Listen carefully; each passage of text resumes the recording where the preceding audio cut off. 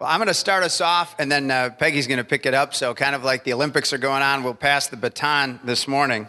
So, and I'm going to keep my eye on the clock to be fair, because I've got a lot I want to say, but I need to reserve time for her too. So, all right. I've got my Bible up here. I'm using a New Living Translation. Just curious, like if you had to say, like if you had to sum up the Bible in one word, what would you say would be the best word to sum up the Bible? Any thoughts? Truth is a good one, yeah. Promise, okay.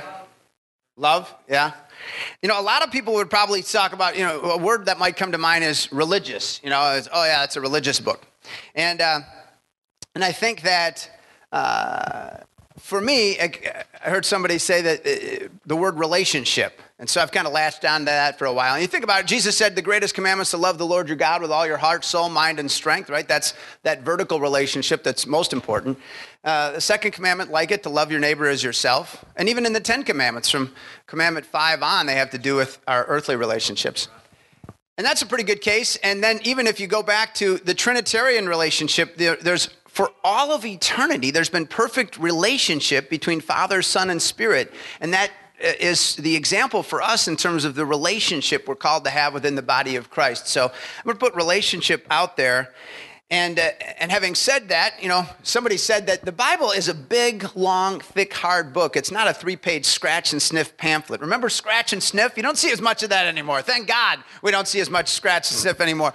But it is a big, long, thick, hard book. And yet somebody figured it out that about 70% of the Bible is story. About 70% of the Bible is story. And that Jesus is the main figure. And we are all invited to play a bit part in the overall story that God is telling. But God's not just telling that one story, because he's the ultimate storyteller, right? I mean, Charles Dickens looked at the prodigal son story and said, boy, that's one of the greatest stories ever told. And Dickens knew a thing or two about story. And the fact is that we think about God's overall story, but there's so many subplots. There's so many subplots. And he's telling a story in your life and in your marriage. He's telling a story through your family, and he's telling a story through this church. And so as we're here this morning, we're going to, especially in the latter half of this message, Peggy primarily updating you on the story God's been telling in our life, our marriage, family, Teamwork Africa. But you've played a part in that. Right from the very beginning. I mean, where we started it in 2011, and we were both there, Peggy and I, in March, and we came back here, and this was the first church we came to. And through the offering we did take, there was the exact amount there for us to fly our Liberian partner here with us. And as he came in August of that year, we went north, south, east, and west to as many churches as would have us, trying to raise funds and awareness. And here we are now with you. And more than 500 water projects, either new wells or well repairs, more than 100 sponsored kids. It just kind of goes on, and Peggy will get into more some of the specifics. And again, that's just a God thing. The only way I can explain that is Zechariah 4:6, not by might, not by power, but by my Spirit, says the Lord. That's the only way. And you guys have been with us not only in the beginning where we took all of that, and I just met with Gordy Riesgraff's daughter, Rebecca, and she's coming on board with our ministry as the director of development, and we're so excited about that. And the fact of the matter is that, I said, Peggy took that money and primarily, and we said, we're not bettors, we're not gamblers on horse racing, but she just felt led by the Spirit, like, we're going to put it all on this. And look what God has done. So again, we're so grateful. We've worked with your VBS, and many of you have come to our celebration, our annual celebration in Eau Claire, and we're very grateful for that. But in the little time I have here initially, it's the Olympics right now, and so you could have the standing broad jump where you just say, okay, we're going to stand right here and just jump right into the Teamwork Africa story, and I've touched on it a little bit. But I want to do a little bit of a run-up biblically, looking at some verses in Ephesians chapter 2. But before we do that, let's look to the Lord in prayer. Heavenly Father, thank you that you are good and what you do is good. God, we thank you for life now, but life eternal.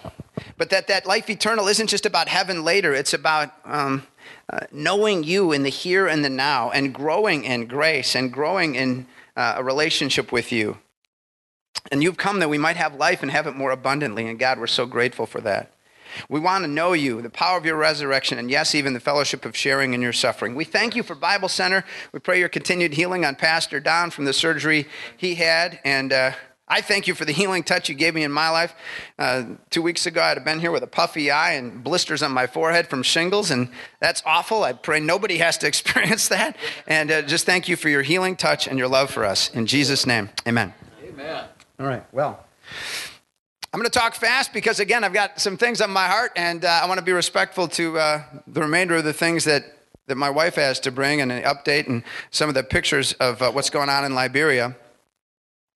But Ephesians 2, I want to read the first 3 verses. It says, once you were dead because of your disobedience and your many sins.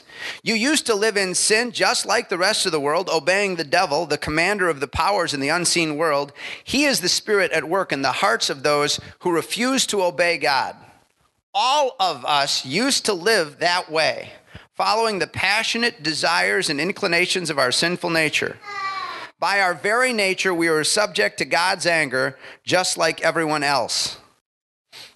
So, some thoughts on this. At one time, the Ephesians, like all of us, had been physically alive but spiritually dead. That's right. Yeah. Physically alive but spiritually dead. Now, this could be a headline of every newscast every day. Most of humanity, physically alive but spiritually dead. Right. And yet, I tell you, I work in the media. I have for a long time. And as I wind up my time at WWIB, I can tell you that's not the headline, is it? I mean, it's all sorts of other things. And there's plenty of problems on the planet. But the Bible cuts right to the quick, and it says, this is the real problem. As for you, you were dead in your sins and your transgressions. So here's the deal, that even today, right, people are shopping, watching their favorite shows, eating pizza. They're physically alive, they're sucking oxygen, but they're spiritually dead. Right. That's a big problem. That is the big problem. Pastor Don referenced Nicodemus. I mean, he came to Jesus in John 3 and he said, how can you be born again? What's with this hope? That's the issue. If you've been born, the most important thing that next has to happen for you isn't that you get a job, isn't that you get married, isn't fame, fortune, power, or pleasure. The most important thing that needs to happen for you if you've been born is that you get born again. Yes. Amen. I remember my son Dawson had this kind of breakthrough to him. We visited Jacob's Well Church in Eau Claire one time, and he looked at the cross out in front, and he's just like, yeah, after you've been born, the most important thing is that you're born again. And that's so true. Now, how can you tell if someone is spiritually alive or not? How can you tell? Well, I think that appetite is a good indicator. So let's just use Uncle Frank as an example. Say Uncle Frank, when he was alive, let's say he really loved a T-bone steak. Maybe some mushrooms, little onions there. Oh, boy, he just loved that, grill that baby up. But say Uncle Frank has died, and Uncle Frank is in the casket, and you bring him the best T-bone steak you could ever have with those mushrooms and the onions and maybe a little green pepper. And I mean, is he going to have much interest in that? I mean, sorry. I mean, he is dead, right? He's dead, so he's got no physical appetite, so he's not going to be at all interested, no matter how juicy that steak. Okay? In the same way, when you're spiritually dead, you have no appetite. Yeah. Appetite for what? Appetite for starters, the Word of God. I mean, do you have any hunger, any interest in reading the Word of God, hearing the Word of God, thinking on the Word of God, listening to it in song? Do you have any interest in that? I hope you do, because that's a sign that you're spiritually alive, that you're spiritually hungry. That's right. How about prayer? Do you have a hunger to pray yourself with others? I hope so, because that's a sign of spiritually you're alive and you look to talk to your Heavenly Father, the one who made you, the one who saved you. How about fellowship? Do you have a hunger, a desire to be with others who are reading the Word of God and praying? I hope so, because that's a sign of appetite and desire. And if you don't have that, that's an indicator that maybe you don't have that appetite. Again, we know that 1 John 5 says that these things are written that you might know that you have eternal life. Yes. He who has the Son has life. He who does not have the Son of God does not have life. Yep. And so you can know. And the knowing isn't based on your performance, as we'll see here as we look in this passage a little further. You know, there's three different types of death spoken of in the Bible. Romans 6:23 says that the wages of sin is death, right? And there's some good news after that, but we'll save that. But the wages of sin is death. Three types of death: physical. Hebrews 9:27, it's appointed that each person wants to die and then face judgment. Physical, spiritual death, where you can be physically alive but spiritually dead, as Ephesians 2:1 says. And then lastly, eternal death, which this is no good news, but it's the reality of Revelation 20:14 and 15. Then death and the grave were thrown into the lake of fire. This lake of fire is the second death, and anyone whose name was not found recorded in the book of life was thrown into the lake of fire. Now, I didn't come up with that, and I don't love the idea of everlasting punishment, but the reality is it's true. You know, if you physically die, spiritually dead, eternal death is your destiny. That's just what the Bible says. And so, for God's sake, for your sake, come to life. That's why 2 Corinthians 6:2 says, today's the day of salvation. Yes. If somehow I went through spiritual life and you said, boy, you know what, I don't have an appetite for those things. I'm not sure I'm alive. Then get your business right with God this morning. Get it right with God today. I just read this week, D.L. Moody, the story where, great evangelist in the 19th century. And one week there in Chicago, he actually... he told people, you know, there's the story. I want you to think about it and come back next week and tell me what you decided to do with Jesus. And that very night was the night of the Great Chicago Fire, destroying buildings, and thousands were killed. And for the rest of Moody's wonderful ministry career, he never waited again. I mean, he was like, there is no putting off. There is no. Today's the day of salvation. Today's the day of decision. This morning's the time to come to Christ. So again, lastly, in terms of this thought about, as for you, you were spiritually dead. And we pray, and I do believe that many of you, obviously this morning, have already come to Christ. And you're spiritually alive. Praise God for that you know that your name is written in the Lamb's Book of Life. And yet I believe, need to have a greater sensitivity to the people I'm going to call pre-Christians, okay? Instead of non-Christians, let's say there's Christians, and then there's those who are pre-Christians. And, you know, John 3:17 says that, for God did not send his Son into the world to condemn the world, but that they may be saved through him. And so that's what we desire. And just recognizing that they're dead. I mean, what do you want? They're spiritually dead, as you were. And yet it seems like we're like, well, still you should be better than that. But the last verses of 2 Timothy 2 say, here's how you should deal with them. Gently instruct those who oppose you, that God may grant them repentance, leading them to a knowledge of the truth, setting them free from Satan, who has taken them captive to do his will. And that's very much in line with these verses from Ephesians 2. And again, we live in a world where certainly the secular world, and maybe even much of the Christian world, thinks, the devil, that's such a silly idea. Yeah. Whatever, I'm here to tell you the Bible from Genesis to Revelation, he's all over there, right? 2 Corinthians 4:4, the devil blinds the minds of unbelievers to keep them from seeing the light of the gospel. He's real. C.S. Lewis says in Screwtape Letters, the two big mistakes we make about the devil is we either give him too much attention or too little. Which mistake are you making? God, help us to keep it in the fair way in terms of a right understanding of our enemy. But again, from the really bad news to the eternally awesome news, Ephesians 2 verses 4 and 5 say, but God is so rich in mercy, and he loved us so much that even though we were dead because of our sins, he gave us life when he raised Christ from the dead. Well, that's good news. Yeah, amen. That's good news. You know, we'll only appreciate the good news of the gospel to the extent we grasp how dead and lost we were before. I'm going to repeat that. We will only appreciate how good the gospel is to the extent we grasp how dead and lost we were before. The example of that is Brian Cole. Brian Cole is a former Satanist from the age of 10. For 27 of his first 45 years, Brian was behind bars. But Brian came to faith in Christ when he was behind bars through a Good News Jail and Prison Ministry chaplain by the name of Cliff Walterstorff. And Brian continues to be on fire for the Lord. Brian came out from behind bars. he continued to grow in the Lord. And Brian, after serving as a youth minister for a number of years at the Stanley Evangelical Free Church in the past week, was hired as the senior pastor at Drummond Evangelical Free Church up north. You can go ahead and clap, because that is amazing. That is amazing. I mean, I only got a few front page shows left, but I'm thinking about doing one from Satanist to senior pastor. I mean, come on now. I mean, he was lost. He was a Satanist. He was a leader in Satanism. He hated Christians, and now he is on fire. The Gideons have him speak at various places around the country, and we could all learn, because Brian knows how dark and evil it is to be lost. And so he has a deeper appreciation than most for how wonderful it is to be in God's wonderful light. Oh, may we all have that. May we all have that appreciation. Again, the mercy there is not giving us what we do deserve.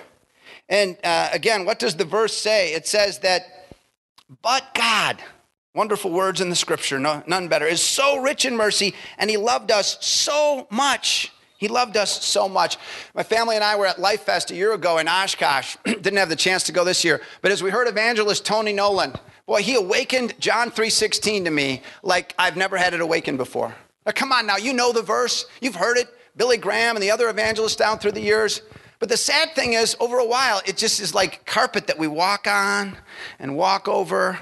Yeah, John 3:16, for God so loved the world that he gave his one and only son, that whosoever believe in him should not perish but have eternal life, everlasting life.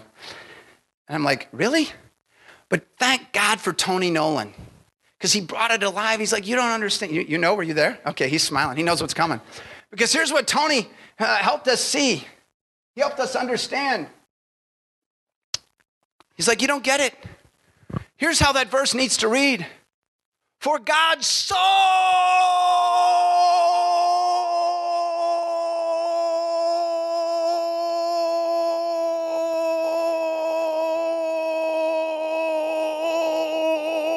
loved the world.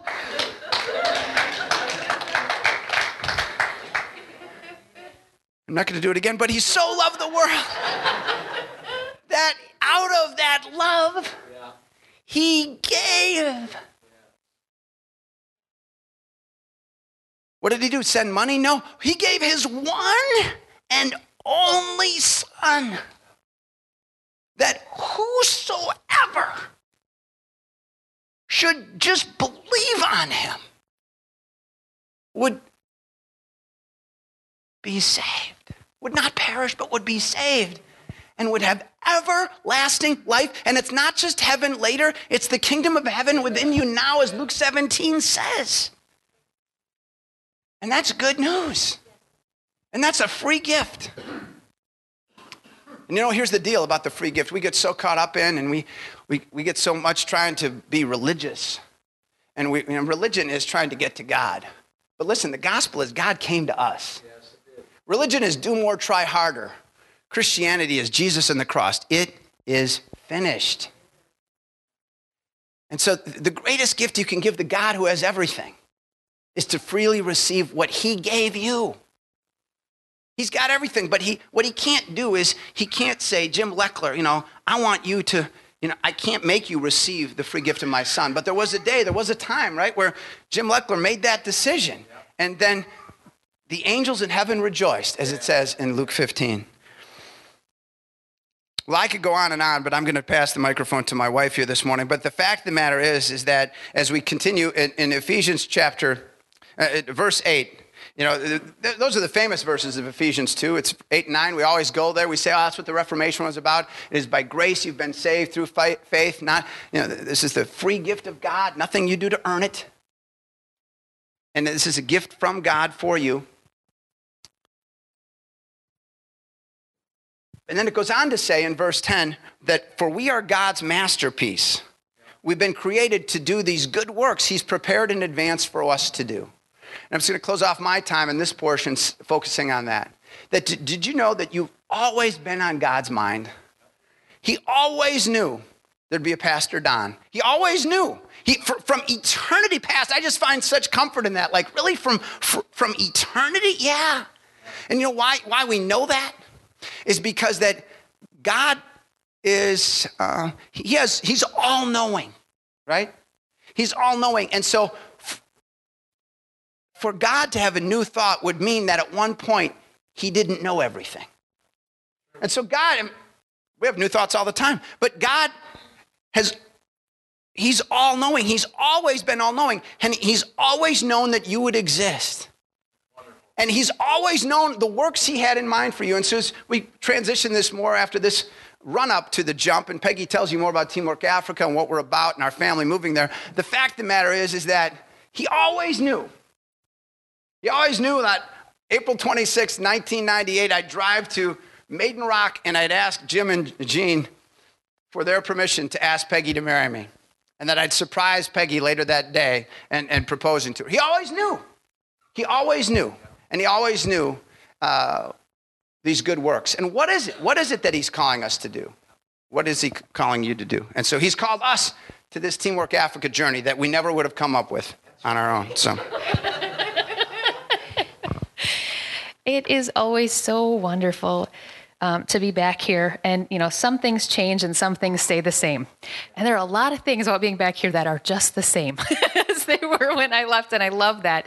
I love that piece of history of being able to spend the weekend back in the area and enjoy some of the things I remembered and some of the memories of the past, and just remember again where God has taken me. And when I feel overwhelmed, when I feel unable to know what to do next, I always go back to 1 Corinthians 1, and you know where I'm from, so this makes sense to you. It says, brothers and sisters, think of where you were when you were called. Not many of you were wise by human standards. Not many were influential. Not many were of noble birth. But God chose the foolish things of the world to shame the wise. He chose the weak things of the world to shame the strong. He chose the lowly things of this world and the despised things and the things that weren't to nullify those that are, so that no one can boast before him. You know where I'm from. You know my mom and dad. You know our house up on the hill. You know that if God is doing something this big in me, you know it's him and not me because you know me. And what I'm capable of is this is so much far beyond anything. And God does that. God chooses those who aren't very wise. And I don't have a missionary Bible school background. And he chooses those who are foolish enough to believe that God can do great things even through them, to prove that those who think that they do know what to do don't. So this is Teamwork Africa. Go to the first slide. First, I want to tell you, for those who don't know, Liberia is in West Africa. It's about the size of Tennessee. Has a population of about 4 million. It's a tropical rainforest area, so there's no giraffes or zebras or elephants there. You can go ahead to the next slide. Mark and I went to Liberia together to meet our little boy, Michael. And this is him when he was about 5 years old. And during that trip is when Teamwork Africa started. And this is where I'm supposed to go back. For those of you who don't know, Mark and I have 4 biological kids, and we wanted to adopt a little boy, a child. And we looked at all kinds of different adoption opportunities and found ourselves matched with a little boy from West Africa. And then we found out he had a younger brother. And so we agreed to adopt him too. And then Liberia closed to adoption and still stayed closed until last summer. So we have not been able to adopt Michael for the last 6 years. While they were closed, Habakkuk was 2.5. He got malaria, and he was recovering from that. And he went back to his village for his grandfather's funeral, and there was a cholera outbreak, and he died. And the loss of him broke my heart. And I was angry, upset, frustrated why God would have brought this extra little blessing into our lives and then taken him away. And there was no way that I could believe that the end of his story was, and then he died. And so we started a fundraising project to put a well in his village in Habakkuk's memory. And I went to Liberia to see the well, and no one could read the inscription. So then we started a school. And then Mark and I went there together, and you can tell Mark's passion for the gospel and for evangelism. And he brought that to Liberia, and we saw 200 people respond to the gospel. But in the village, of those 200 people, in the village of Peleteyama, where we had put the well and we had put the school, 80 of those 200 people were from that little tiny village. And we saw God's truth in action at that moment, that the works of God and the word of God are hand in hand, because those people wanted to know why we were showing them this love. Where did it come from? Why are you showing us this kindness? Oh, it comes from Jesus. We want that Jesus in our lives. So that's how Teamwork Africa started. Our mission is to plant and resource churches to meet the physical, spiritual, and social needs of the people in their communities. We want to see that those people are seeing God meet their needs through their local church. So Teamwork Africa stands behind the local church to help them reach their community. You can go ahead to the next slide. There we go. Working through churches. This is Pastor George. We're doing a medical outreach, and he's sharing the gospel with each person who's waiting in line for medical help. Go ahead. We have also been able to supply about 6 to 8 of our pastors with jungle motorcycles, so that most of our pastors not only have their home church, but they also have 1 to 2 other daughter churches that they're planting. And so those motorcycles have helped them to extend their ministry to. Go ahead. This is our well project. You can kind of just slowly go through some of those projects. As Mark mentioned, early in the last 5 years, with our partnership with the Last Well, we've been part of putting over 500 new or repaired wells in communities all over central Liberia. In each of those places that we put a new well, the gospel is shared. And either if there's a church there, those new believers are connected to that local church. And if there's not, we work with the area communities to help try to start small Bible studies there and start small churches. Sometimes there's a wonderful outpouring where people just want to hear the gospel. And sometimes our pastors get chased out of town. Not everybody wants to hear the gospel. I don't remember, did I tell this story about the witch doctor who said over my dead body? Okay, that's my favorite one. So there's a witch doctor in one of the villages, and he knew that our well digging team was going to bring clean water and the gospel. And he said, over my dead body will the gospel be shared here. And the people in Liberia, there's a very strong and very real spiritual darkness. And our well team was pretty intimidated by that. And so they were kind of slow to get to that village. They were in no hurry, but eventually they got there and they started digging the well. On that day, the witch doctor fell ill. And 3 days later, he died. And the gospel was shared in that village over his dead body.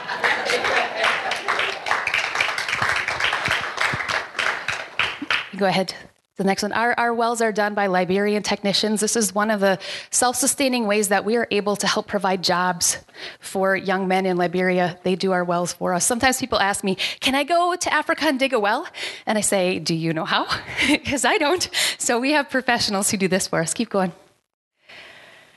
I just want to tell you that when clean water comes to a village, it makes an immediate impact in the health of the children and the people in those villages. Children with extended bellies from worms and just lethargic from excessive diarrhea and typhoid and other diseases. It just stops.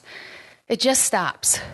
And it changes everything in that village. And we have a saying that those become the places where the children don't die. They're literally places in Africa where it's so just normal for children to just die. You know, if you have a child and you hope that if that kid can make it to 5 years old, then maybe they'll survive to adulthood. Our friend in Liberia, Pastor Peter, his mother had 15 children. Only 7 of them made them to adulthood, and only 5 of them are alive now. And he's the same age that I am. And she gave birth to 15 kids. And she has 5 left. Well, somewhere. You know how I average ages? I'm 40-something. Starfish Kids is our other program. We help communities, we help families take care of their children. So if a mother passes away or a father is gone, and there's a grandma or an aunt or a neighbor who's willing to take in our kids, we try to help keep children in their families. And so we do a family sponsorship. You can go through some of the pictures of our kids. That's Victoria. This is a great picture, an example of a set of twins that we had that was their first picture, and both of them were sponsored, and that's those same twins just a year later. Child sponsorship is such an important way of making the difference in the life of a child. you're interested in child sponsorship, there's a sign up out there. You can get information about all the things that we're doing, but mostly that gets you connected to our e-newsletter, and so you can just get more information on a monthly basis. One of the things that I'm excited about in going to Liberia is working with Great King Academy. That is old information. Last year we had 60 students in our school, and this year we will probably double that number. So you can keep going. Just this history, this is one of my favorite parts, although this is just buildings, but this was the foundation of the school in 2011 when Mark and I went the first time. Go ahead. This is our 14-room school, and the first level of the school is going to probably be the science lab. The second floor of the room will be the library. That third floor in the middle will be a computer lab, and the top floor is for classes for continued education and Bible school. And our prayer is that this school has two main missions. One is to provide a quality education for kids in Liberia who believe that the gift that they have been given is theirs to give others. They have not been given a great education so that they can serve themselves, but so they can serve their people and their community, that they become doctors, nurses, lawyers, business people with a heart to serve those who haven't been given the opportunity that they've had yet. Our school uniform is blue and gray, and the blue represents the great king. That's one of the color that they chose represent the royalty of those children. And the gray is to represent the servanthood. So our motto is to be great, serve. They start out every morning with scripture, memory verses, and songs and prayer. This is a picture of them praying. And the other big thing that we wanted to do when we came to Liberia the first time, the campus that we stay at is called New Life Community. And Peter had already built the foundation of this school, and he'd also built the foundation for a medical center. So watch these next couple of slides and see the progress of that building. This building has been built without any equipment at all. This is completely built by hand, by women carrying bricks on their heads, by wheelbarrows I think they one time rented a cement mixer. I mean, otherwise they just mix the cement in the ground. And we just, we got the zinc the metal to cover up the roof, but we had to get that on credit. So we're still working to cover the cost of that because the sun was beating down on the rafter. We had the money to buy the wood, so we bought the wood. And then the wood was on the ground, so the termites were eating it. So we had to put it up on the building. So we put it up on the building, and then the sun is beating down on it. So we had to cover it. And so we went ahead and got the covering for that. But we're still raising money to cover the metal sheeting that goes on that. Now that building is finished, the exterior is done, we will start completing the inside of that room by room. You can go to the next slide. Right now, we have a small clinic that's right next door called New Life Clinic. My dear friend, Sister Arita, has started that clinic. She's an RN, and her own tragic story, she lost her mom several years ago, and I don't know whether her mom would have survived or not with better medical care, but she certainly didn't receive compassionate and loving care from the medical staff that she was with. And Arita just pledged after that time, just prayed that God would use her life to allow her to share the goodness and kindness of God through good quality medical care. And she focuses on maternal care. She delivers a lot of babies at that clinic, and they treat a lot of children. You can go through some of those slides. That blue blanket, my neighbor, a good friend of mine, recognized it as one of the blankets that she had helped send to Liberia in one of our birth kits. And that's the staff of our clinic in Liberia. And another way that churches in Liberia want to reach out to their community is by able to offer medical care for their villages that have no medical care whatsoever. And so when we have the finances, we pack up our truck with medicine and nurses and PAs, whoever available to go, and we go to a village, we set up in their church, and we invite the community to come and get treatment for whatever, respiratory colds or malaria or, whatever we can. And as we do that, either they'll share the gospel as a large group, or they'll share the gospel one-on-one. That's another way that we're able to share the good news through medical care. We also have a project called Orphan Grain Project. One of the things that's really important to us with Teamwork Africa is self-sustainability. What happens to our churches and to our partners there if Teamwork Africa on the U.S. side stopped? cease to exist? Could the ministry continue? Could the churches continue to reach out to their people? Would the families still be cared for? And so our Orphan Grain Project is one of the ways that we're helping that to happen. There's 20 acres of rice that's planted, 2 crops a year plus vegetables. And we're almost... the first couple of years, we didn't have enough for a rice mill, so they would just sell it as seed. But this year, we're going to be able to get our own rice mill so that the shell on those, it's like wheat. You have to take the shell off of it before you can eat it, and then we'll be able to sell that for food for our communities. And that is what Teamwork Africa has been up to. And now, you can go to the next slide. I'm going to tell you what the Halverson family is up to. I didn't know where to start. We haven't been here for a little while, so to make sure you guys knew all the stuff that's going on. So in 3 weeks, September, in 20 days, Mark and I and our kids are going to fly to Liberia, West Africa, and we're going to live in Liberia for the next 9 months. So we'll be there from September until June, and then we'll be back for the summer. And we're going to see if whether or not God is going to just continue to lead us to be our pattern and our habit for our life is to be in Liberia 9 months a year and then to be back here in the summertime. You can go to the next slide. That's Mark in front of the house that we're going to live in. A lot of people want to know, we're not living in a mud hut. So this is it's kind of like a ranch-style house. It has 3 bedrooms and 2 bathrooms, and we're going to do some remodeling to make it a little bit more comfortable. Go ahead. Mark is going to be sharing the gospel and training pastors, preaching the way he does here. We want to set up training centers in the areas that we've done our water projects so that we can train the pastors who are going to be in those new churches. And so we have 4 districts selected. We're going to have 2 guys in each district who are going to teach the guys who want to be the pastors. And Mark is going to be training those trainers. So those 8 men will come and meet with Mark on a weekly basis and go over the material, and then they'll each go back, and every Saturday they'll be training the pastors in their area just to give them a better understanding of the scriptures and how to handle the doctrine well and stuff like that. So go ahead. That's me with Joseph Flomo. Joseph is our Starfish Kids coordinator. One of the things that kind of led to us going to Liberia is as Teamwork Africa has grown, our ability to communicate back and forth has been really challenging because it's very difficult for most Americans to be able to understand Liberian English over the phone. And so I'm one of the people who does most of the communication, but as our staff is growing bigger, I can't do all of it. And so I'm going to be working with people like Joseph so that he can communicate with Kristen, who's our new Starfish Kids coordinator, directly. So Kristen has lots of exciting things that she wants to know about, so she'll send Joseph a list of like 20 questions. And Joseph opens that up, feels completely overwhelmed, and turns it off. So Kristen's not getting the answers to any of her questions because it's just too overwhelming for Joseph. So I'll be sitting with Joseph and helping him go, okay, let's look at that email from Kristen one by one. Here's what Kristen's trying to ask you. Here's how you can communicate that. And then I'll do that the same with, we have a lot of counterparts.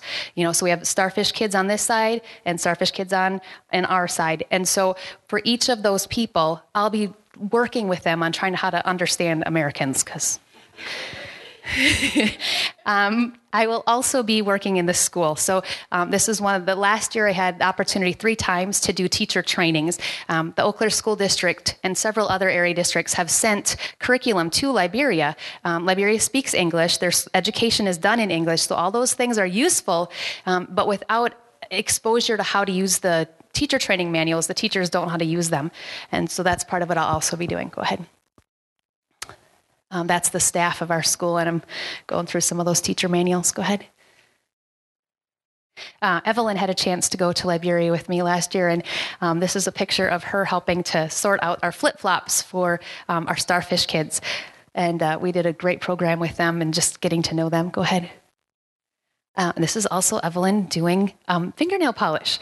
She would tell you a story of there's so many children that wanted their nails polished that she wasn't really looking at all of them as she was just doing their fingernails. And she would look up and realize she had just painted hot pink nail polish on a little boy's hand. I don't have a slide about this yet, but Evelyn is very excited about starting a dance studio in Liberia called Phoenix Dance Company Beauty Rising.